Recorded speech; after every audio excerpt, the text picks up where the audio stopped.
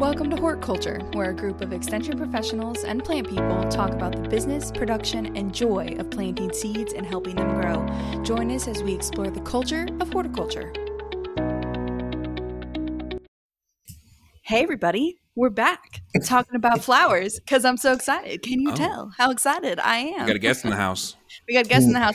How's everybody feeling today? How's everybody doing? Good. The sun is shining. It's pretty good. It's I feel like I haven't had as much coffee as Alexis.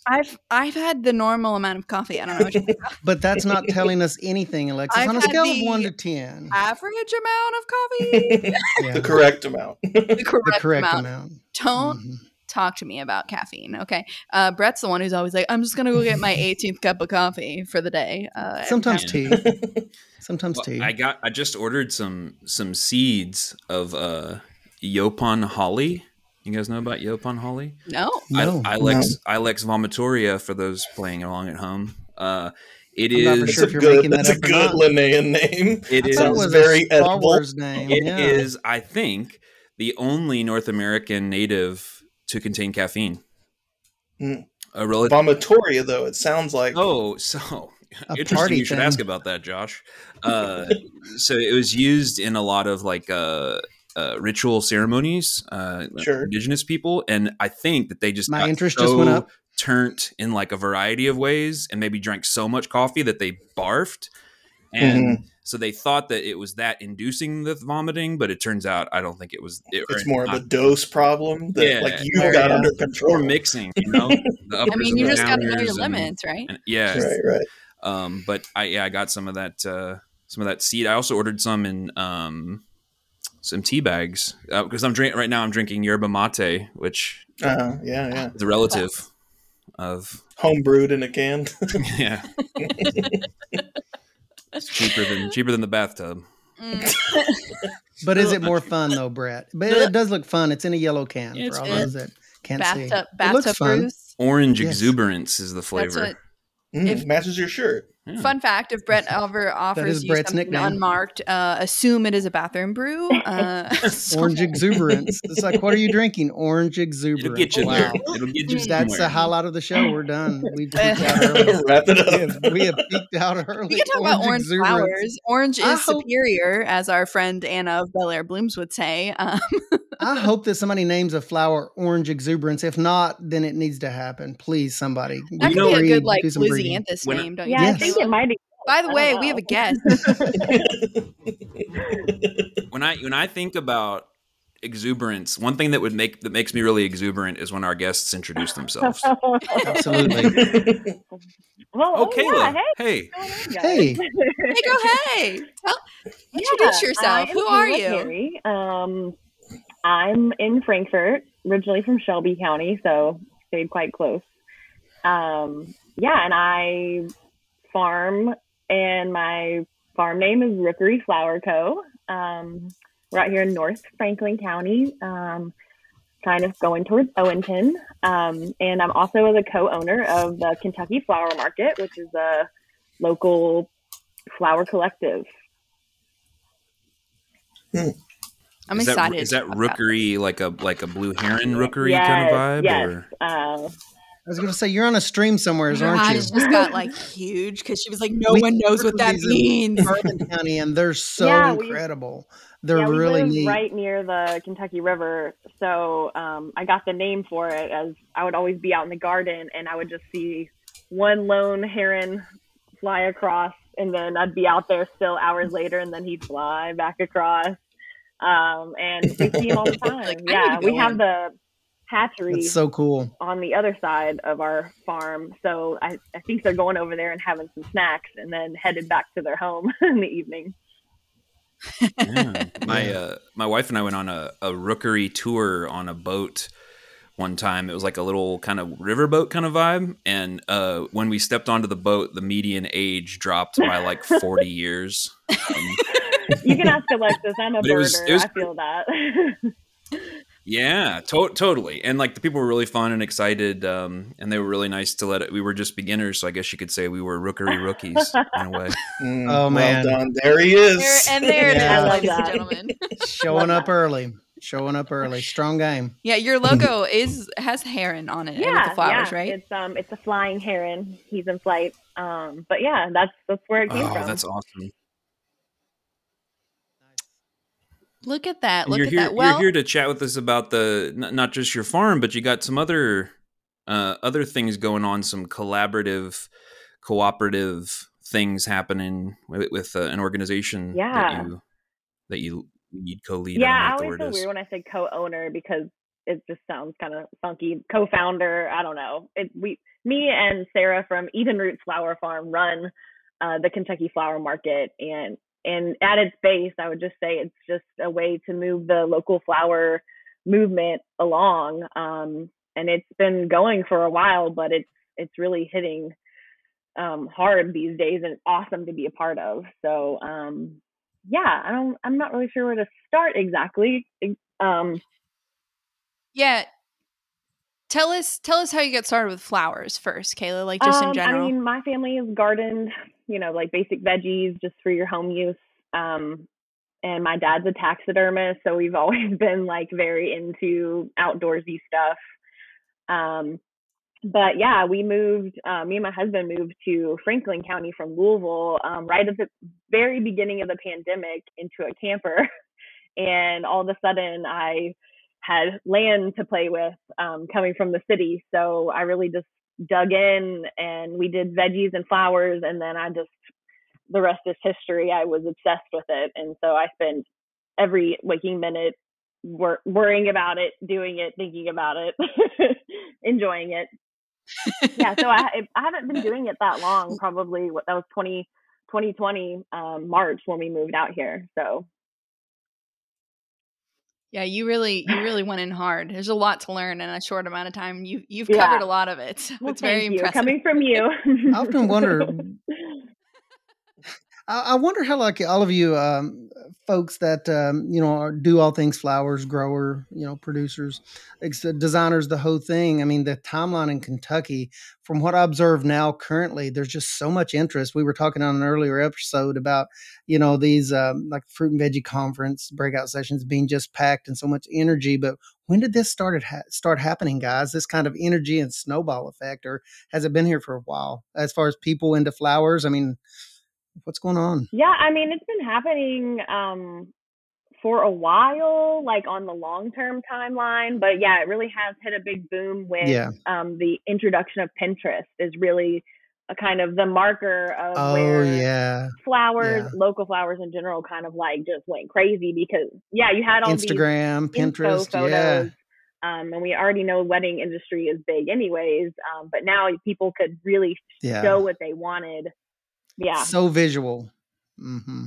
I never even thought about that. That's kind Pinterest, of, that makes so much sense. Forgetting about that. Yeah. Pinterest was, I mean, we all had, I don't know about you guys, but we all had Pinterest boards, right? I still have Pinterest boards that hold all my recipes. Yeah. So a lot of designers use those still, currently. Yeah.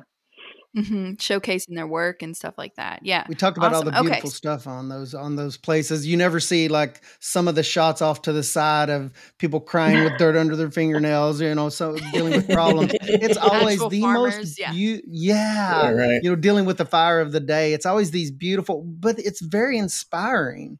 It's very inspiring when those of us that, are used to growing and doing things, we kind of, know that there's a lot that goes into that, but it's so inspiring. All those visuals. Yeah. I have a question. Inspiring. And I was gonna say it's inspiring until you're feeling bad about the lamb's quarter that you have that's like 8 foot tall, and you're like, oh, this other person's farm is so beautiful. Comparative depression. Mm-hmm. Yeah.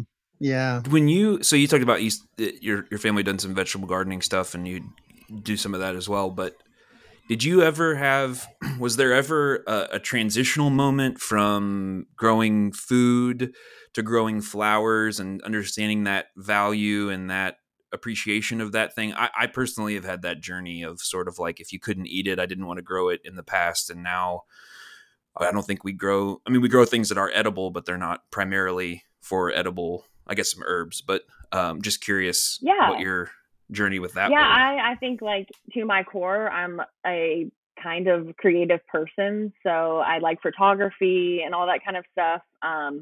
So it was just kind of like a natural flow.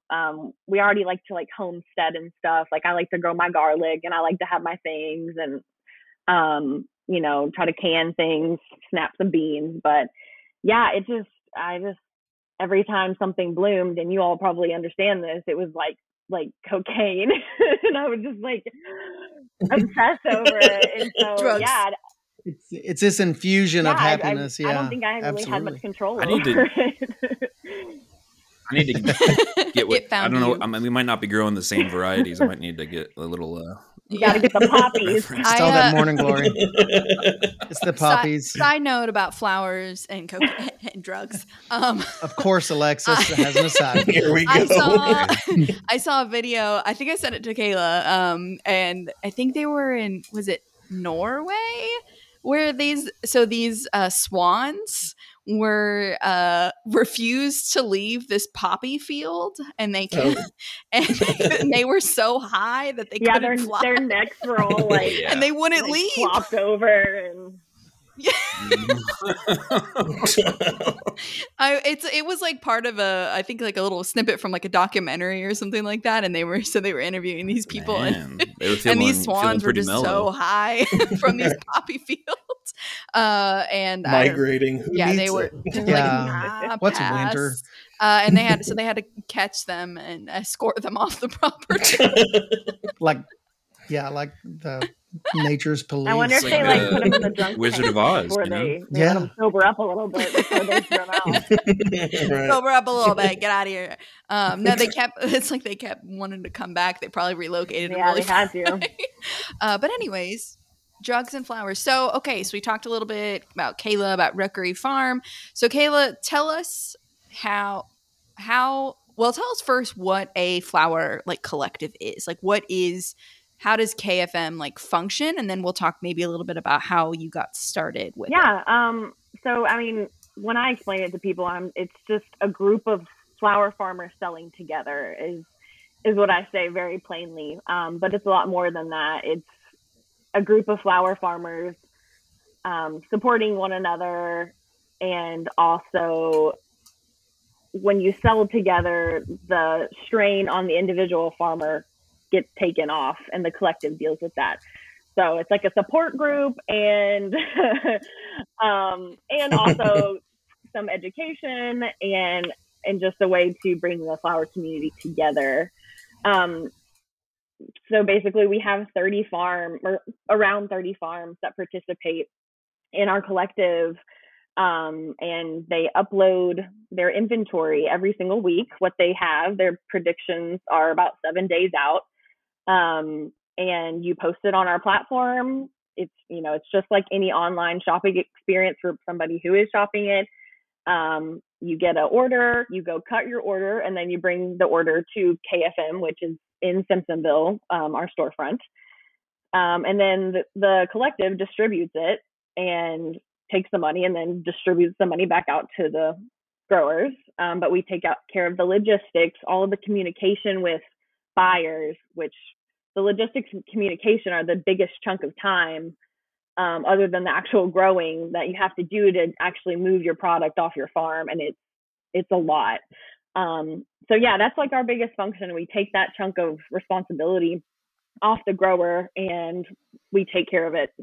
And then in part, you kind of get to sell more because you have a farther reach. That's another benefit of the collective. Sorry, that was a horrible explanation.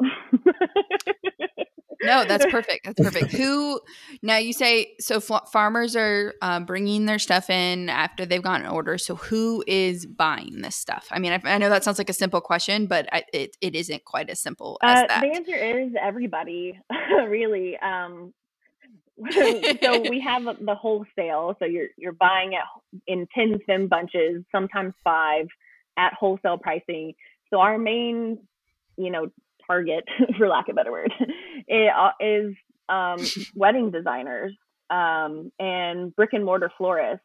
But with the Kentucky Flower Market now having their own brick and mortar storefront, we now have a retail component. So when our farmers send extra stuff in, they also get a second opportunity for sales. So one on the online platform ahead of time, you send anything extra you have, you might get, a few more sales after the fact of stuff that you might have just thrown in the compost, didn't really have anywhere to put. So it's everybody's buying, everybody wants to buy, everybody's very excited and interested in local flowers, and the response has been insane just from the community now that we're here. Do you find that producers are just like, when they find out about you guys and they might not have known about you guys before, that they're just super pumped that you can take some of the marketing load off of them? Do you guys find that just like that makes people happy? I don't know. That's I've never really had that like direct comment, probably. Honestly, for some of the growers initially, this is our second year, we had to kind of dispel that competition factor, because small farms do feel like other small farms in their area are their competition. And we're here to say, like, no, that's not true. You can sell more when you sell together. I do think people, once they start doing it and they understand what's happening, that they love it, because you literally just get your order and then whatever you go and harvest has already been sold. So you're cutting. Yeah. And that's awesome. And that's what I was, I guess, getting at. If I were producing things, that takes a lot of time. And then the marketing takes a lot of time. I would be thrilled to find someone, like yourselves, that are doing this and helping out with part of the process, because if they wanted to focus on growing, they could maybe focus a little bit more on growing, is the way I'd see that. So that's awesome. Yeah. It seems like that serves such an important role. Helps here in with Kentucky, burnout, especially. which is one of the biggest problems in the farming community. So for myself, I think that's like such a big component to why I feel so strongly about the collective mindset, because it benefited me also. Yeah, it's awesome. One thing I think, Kayla, you've hinted at, but I want to make clear because it's such an awesome thing, and I think is one barrier that the collective, that Kentucky Flower Market has helped to overcome, was that a lot of time florists, a lot of the time, those are wedding florists specifically, they need a lot of one product. So they need a lot of white dahlias, or they need, they need more than a lot of these small farms in Kentucky. Now we have a few large farms in Kentucky, and they're pretty spread out around the state that are producing larger quantities of, just one variety of thing, right? And so we do have several of those, but more of those farms that we talked about, of the 100 or so that Josh mentioned was on the map in a previous episode, are really small farms, and so they're not able to produce hundreds of stems of one specific thing. So what and that has been a barrier, I think, for small farmers to get into florists, is because that florist doesn't want to waste their time buying 20 stems when they need 100 stems. And so the collective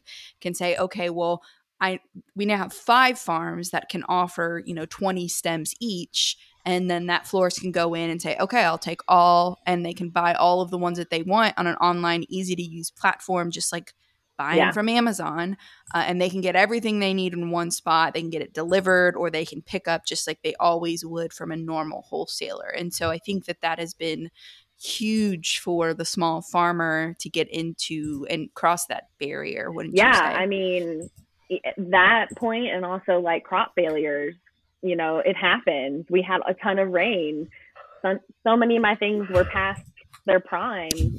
They were brown, and that happens to everybody. And it's great that you can just call upon another farm and quickly, replace that bunch for that person and not let that designer down. And then that builds trust with us. Then they come back, they spend more money with local, and that's at the top of it. We want their budgets to be local and not at the big wholesalers that are bringing things in from out of country. We want it to be in our own local community and economy. I think it's power in numbers, and it'll continue to get better.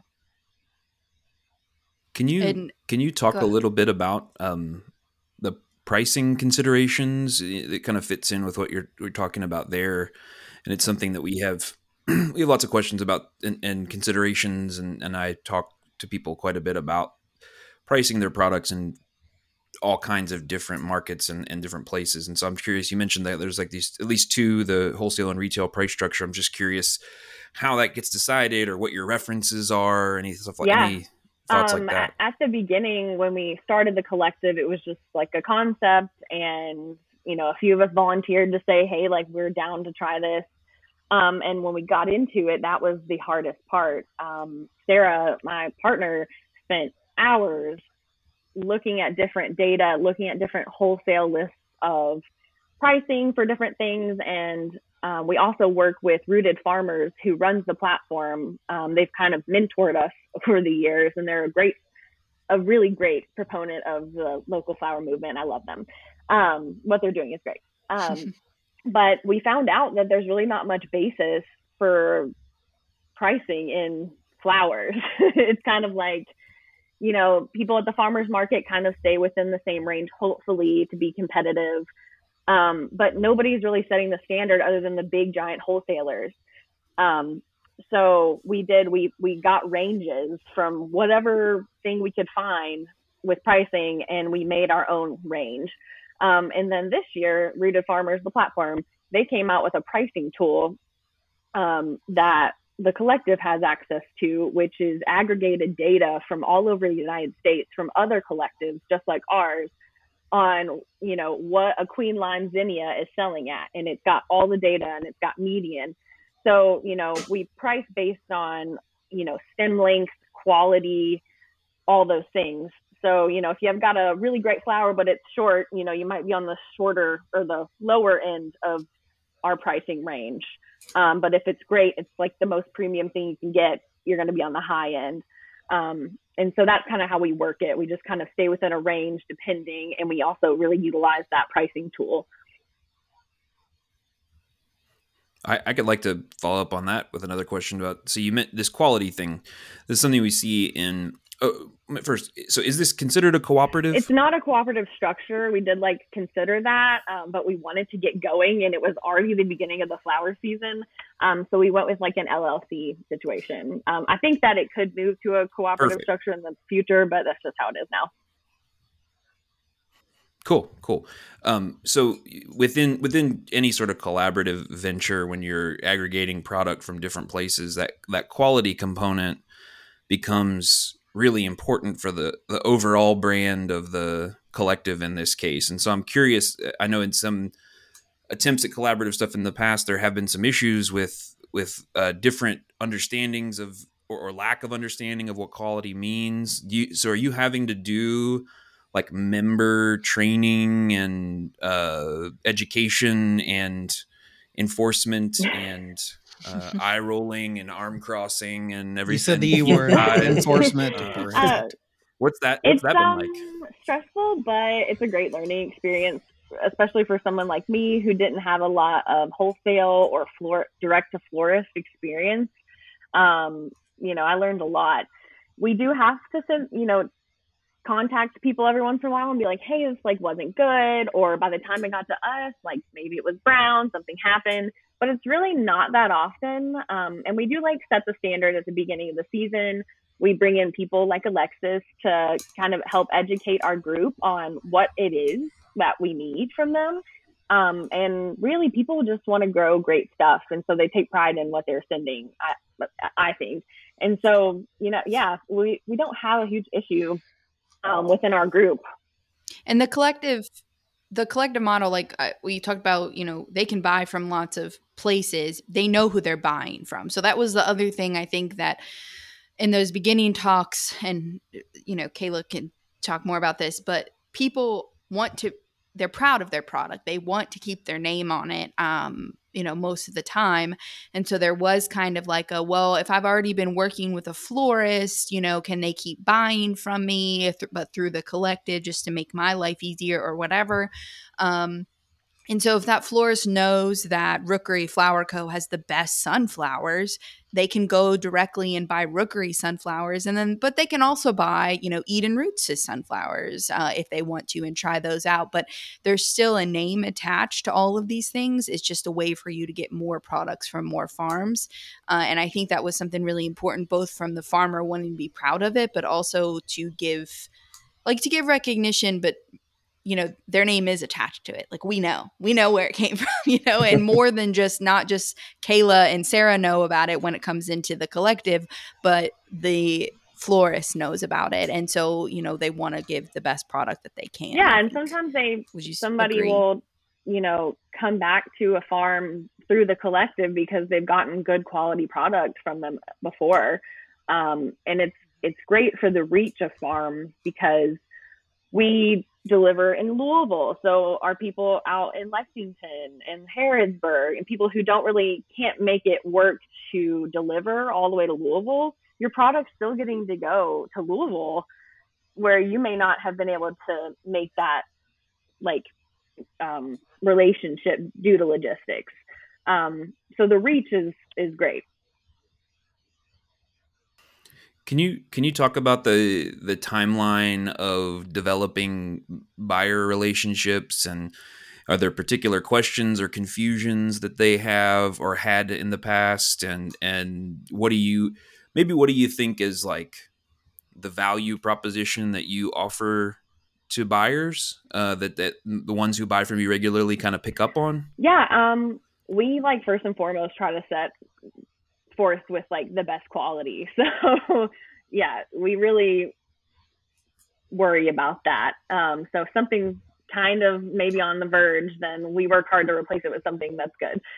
So I think that they know they can come for quality. We've made that reputation. I do think that some barriers we've had is getting people who buy, florists and designers who have been in the game for a while, getting them to go with our process.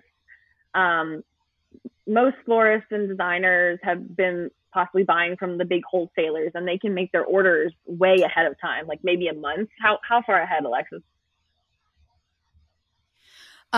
Yeah, I mean a month, but they can ask for things 2 or 3 months because they know, yeah, it's for those standard things that they know for, the past 20, 30 years. Columbia has always had X ready, or, not wherever has always had tulips in these months. And so they have a lot more data to work off. Yeah, so we are asking them to change what they've done forever. And that's been hard to get them to trust us and know that they're going to have to trust us even more because we can only give them 7 days advanced on what we have, which is a huge difference.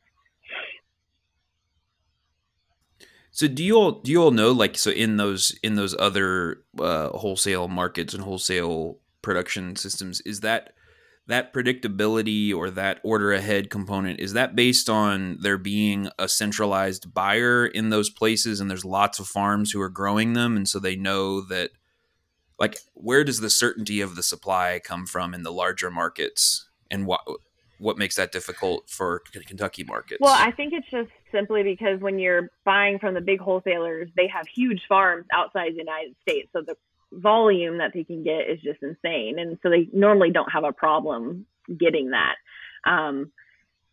Whereas volume here, depending on how much volume, it could be a cap for us with our farm still, even with all the farms together. Mm-hmm. Yeah, I think that also people just like to know they have clients who are wanting these certain things, these certain flowers.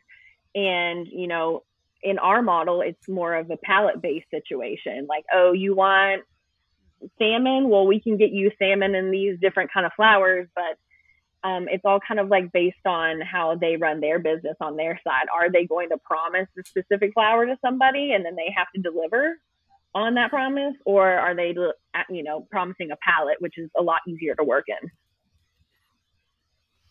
And from that, wholesaler versus, so the collective is sourcing from Kentucky farms, roughly 30 from Kentucky farms. A wholesaler is sourcing from the entire world. So if Colombia can't get it, they call Ecuador. If Ecuador can't get it, they call somewhere else. And also those, we talked about this in another episode. They've been doing it. Those farms have been around for a long time. They have greenhouse structures. They have a climate that is, there's no winter there, or, whatever it is, where we're dealing with seasonality, crazy, weird climate in Kentucky, seasonality of it. Plus, we've got all these climate change things coming in, wind, rain, all of that is going to affect the quality of a flower, how much is available, the heat, all that. So from that standpoint, there's, Kayla sourcing from 30 farms to help these florists. And, if you call one of the wholesalers, they're sourcing from the entire world. Yeah, most of our farms. Yeah, I wasn't sure how integrated they were. Yeah, I'm field growing, no, that's okay. And most of the other growers are primarily field growing, with an exception. So then that's a big liability also that you have to worry about. But yeah. So did you say that like talking in terms of palette is one of the ways to maybe bridge the conversation between people who are gradually working towards sourcing things a little more? Yeah, I would locally? say that, when you're talking, if I was a designer, when I was speaking with my clients, I would, say like, we can get this palette, the colors that you want, but the flowers, we don't really necessarily know exactly what the flowers are going to be. I can give you an idea based on what flowers bloom in June. And that's something that we provide out to people who we're doing buyer outreach for. We give them a bloom calendar of the seasonality of Kentucky. And that really helps on education. It helps with, some of the questions we might get in our email, like they already have it in front of them. But yeah, it's just like, are they going to be flexible? Does their client really want local flowers in their wedding? It's just kind of, what's your motivation? We're going to talk to some local florists here over the next couple episodes, Kathy and Sarah, and they are big users of local. They incorporate it as much as they can. In some cases, will only use that. And so it'll be exciting to talk to them about what you were just talking about, how they communicate with their clients on palette versus, saying, because there are florists out there who, pretty much say, I will get you this white rose or whatever it is. And then also one thing I thought was crazy that you all have done a good job with is not just educating the farmers on how to give a good product, but educating the florists, like you said, that bloom calendar. Like, how many times have they asked you for a ranunculus in July or, something they love? And it's like, they love local ranunculus and you love that they love them. But you're like, no, they don't like anything above 70 degrees. Like, they're not going to, we can't get them for you. And I think that has been relatable. That you want to think that they know these things, but they are so trained over, the past, they're probably entire career for a lot of them, that they can get pretty much whatever they want whenever they want it. And just like we're trained, we can have bananas whenever we want. Yeah. I was just going to say fruits and vegetables. Yeah, same issue. I saw a comedian one time talking about how he was from, I think, Germany, and how he thinks it's bonkers that we can get watermelon whenever we want. He's like, we know watermelon is a summer thing here. We enjoy it while we have it. We just don't go willy-nilly in December to go buy a watermelon, And so I think it's like that same concept. And so you're not only training the florist, but you have to have the florist train the customer. And it's just like so many different levels of education that you all are doing with so many different groups. And the online aspect of it. Another thing I didn't know about before I got into this is that, sometimes florists are just like texting farmers like, hey, what do you have? The farmers are sending out emails to them, and they like it like that. They like having that personal communication. Now, me as a millennial, I'm like, the least communication I can do on the phone, don't talk to me, is the better for me.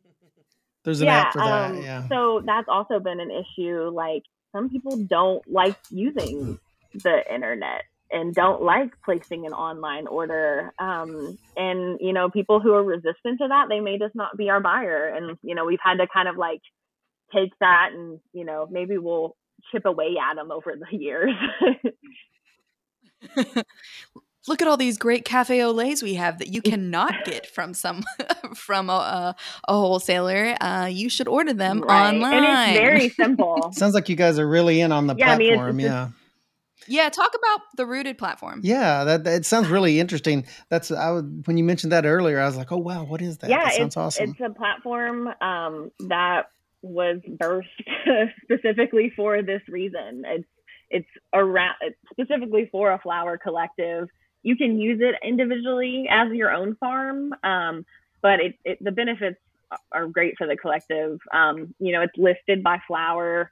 It's got descriptions. It's got stem length, color. You can filter as a shopper from color, type of flower, the farm it comes from, design element. So if you want like spikes, you could click I want spikes, and you can see what's available in spike form. So it's very user friendly. You literally just like put it in your cart and then you buy it and then it's over. Like, it's very simple. Yeah, it's great. It's called Rooted Farmers. And like the fact that it was made only for flower farm, like they've made it now, they've got all kinds of updates on that where like if you're growing plants or dried flowers or merch. You can do like you can do CSAs through there now too, like as an individual farm. Is it a ship or a pickup focused app primarily, or is there that kind pickup of or delivery? delivery? I mean, the Alaska Peony Cooperative uses Rooted Farmers. And they only have like a 2-month long season, and they ship every single stem from Alaska, and they utilize Rooted Farmers. So it's everything. Yeah, that's cool. Yeah, really they're cool. Great, and their customer support, my plug for them, is amazing. They've, like I said before, have mentored us on, like how a collective runs over the last year, and big support for our collective in its first infancy year. And did I hear you say that they have accumulated some of that back end data as far as pricing and stuff? Is that part of the platform? Yeah, we have a huge analytics page. Awesome. Yeah, so we can kind of, at the end of last season, we shared with our growers what colors were the most bought colors, what stems were the most bought. Yeah, what we did the best in. So you can kind of also use it for crop planning going forward. Mm-hmm. Mm-hmm. Cool. And you could do that like really the individual feature. The individual farm can look at their own personal, you can look at it as a collective, you can look at it as a state, the whole nation's collective. So you can get a lot of good Josh is over there like, data. Josh is getting excited. Josh is data mining. He just came alive. He's like layers of data. Tell me about percentages.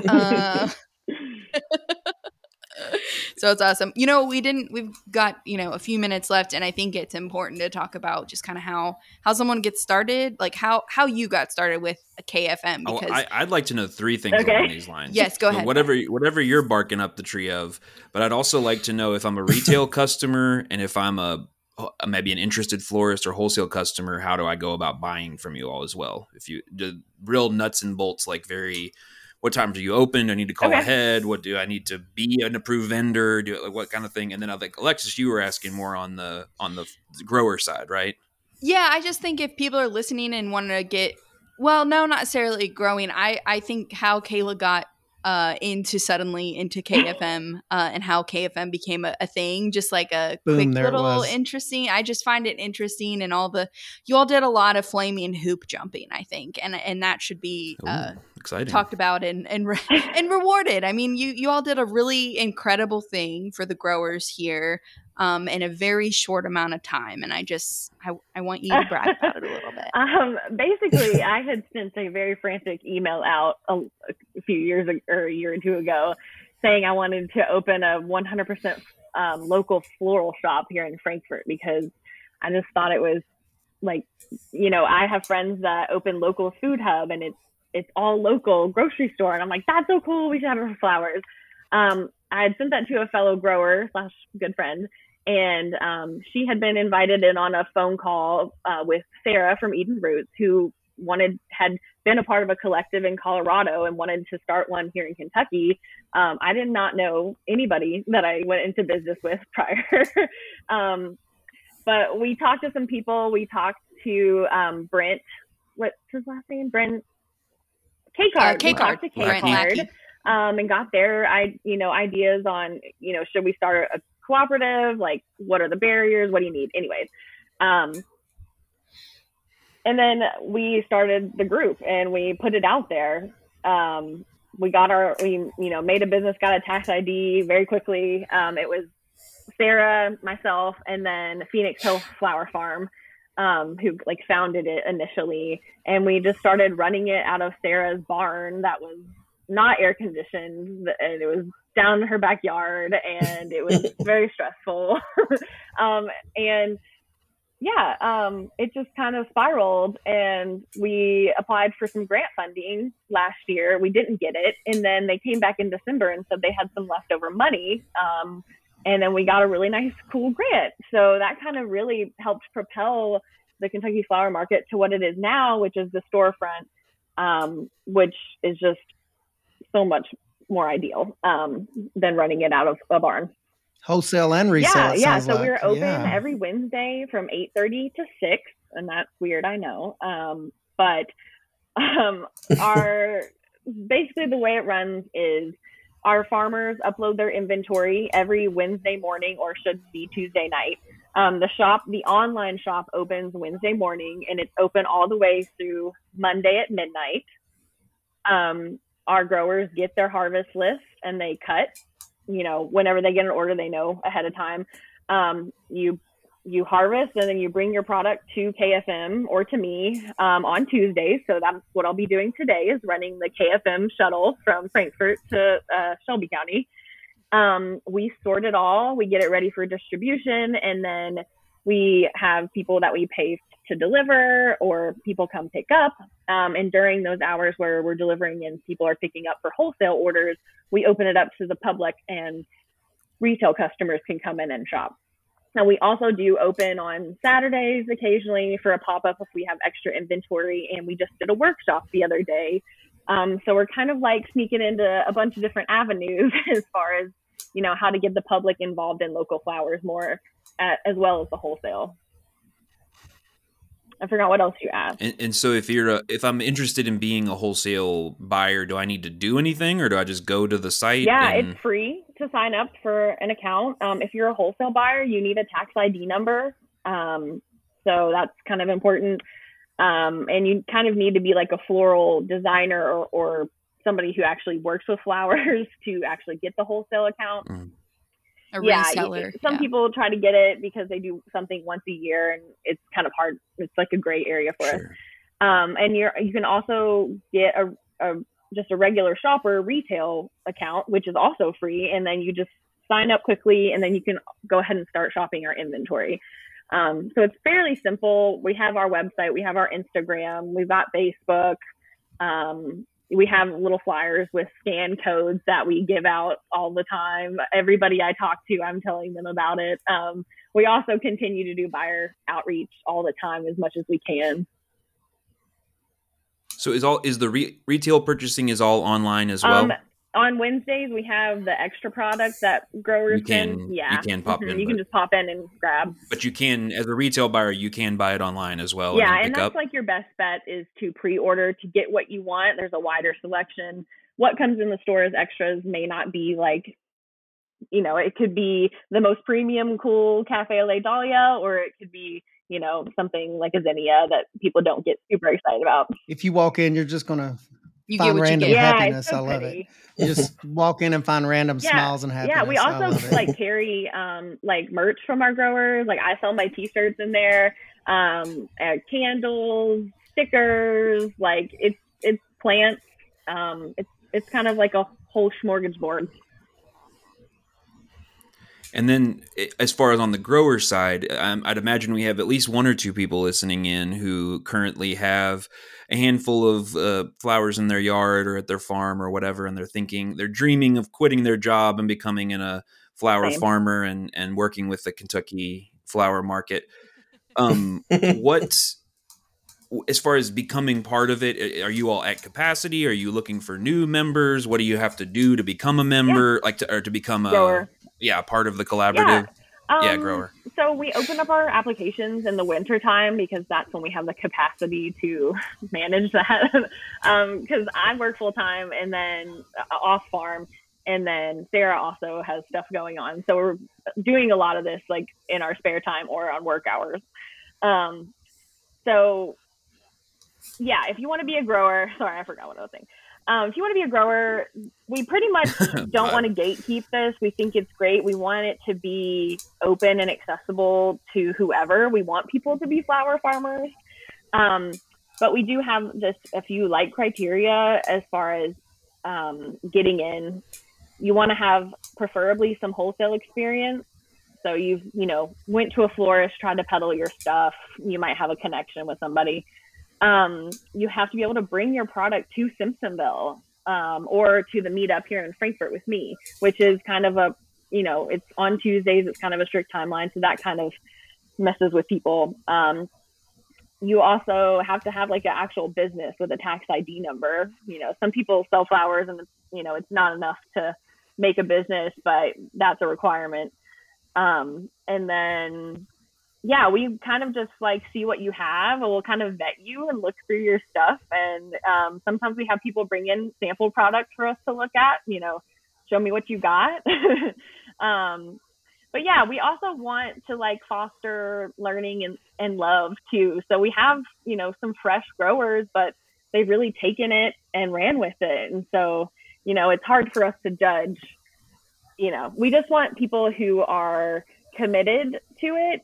Yeah. We're serious. That's a big thing for me. If you want to be committed and consistent with participating in the group, then we'd love to have you.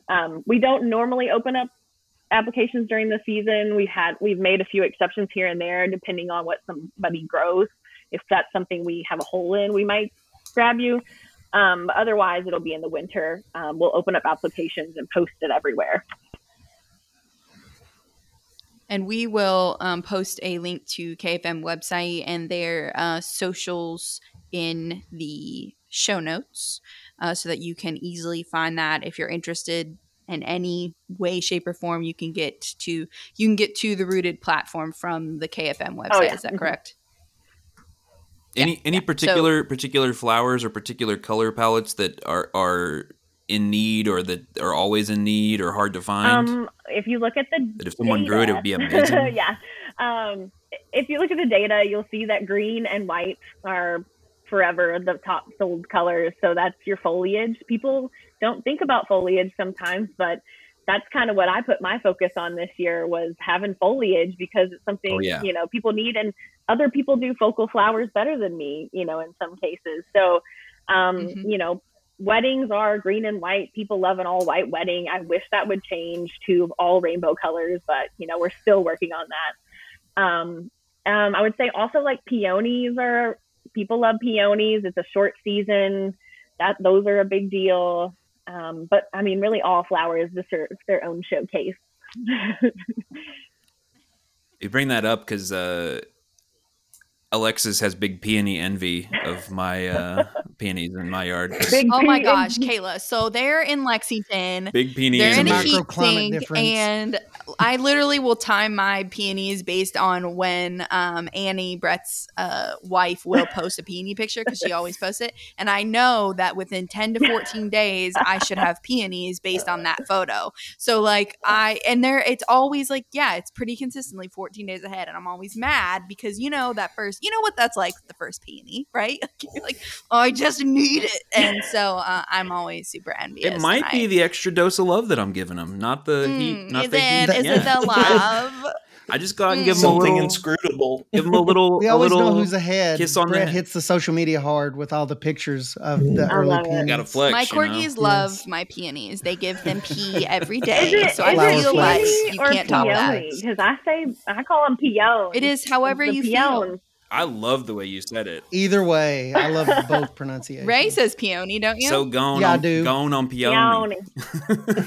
No, I grew up in the far eastern part of the state, and the older folks would call them, the older generations, pineys. And I did not know what a piney was. And it was peony. I was like, oh, a piney. Okay. So there's 3 pronunciations I have heard, and they're all fine. I'm from Yankee stock, so it's a peony. So it's not my fault. I think I learned what it was as an adult, so whatever I have is just like learned. So forgive me.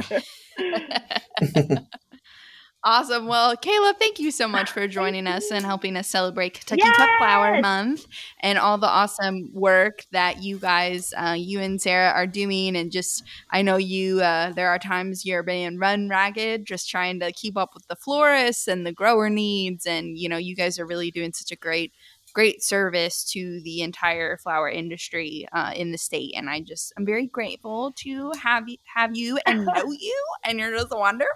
And thank you for being with us. Thanks today. y'all for having us and highlighting this. You know, it's not just July Cut Flower Month for us; it's every month. You know, it's important stuff. So I love the work that I'm doing, and it's cool, and I get to meet so many cool people. I get to know you guys. Like, what an exciting journey. Awesome. Well, I think we're gonna let you go to do more of that important works. Kayla's information will be down in the show notes. You can get a hold of them, check out the website, buy some flowers. Look out for the application window this winter if that's something that you're interested in maybe working with them in the future. You can get a hold of us on Instagram. It's at Hortculture Podcast. You can also email us at they got a sighting of a little cattail here in the background. Love it. You can also email us at hortculturepodcast@l.uky.edu. Reach out to us either of those places. Let us know. If you wouldn't mind, if you're able to leave a review for the podcast, it really helps us to get in front of more eyeballs or earballs or something along those lines. But we just want more people to share our love of horticulture. And with that, Alexis, you want to take us out? Yeah, so we hope that as we grow this podcast, you will grow with us and join us next week. We're going to be talking about some mulch, and then we've got some other great florists coming on talking about more flowers. So we've got some cool stuff coming up for you, and thanks for being with us today. Have a great one.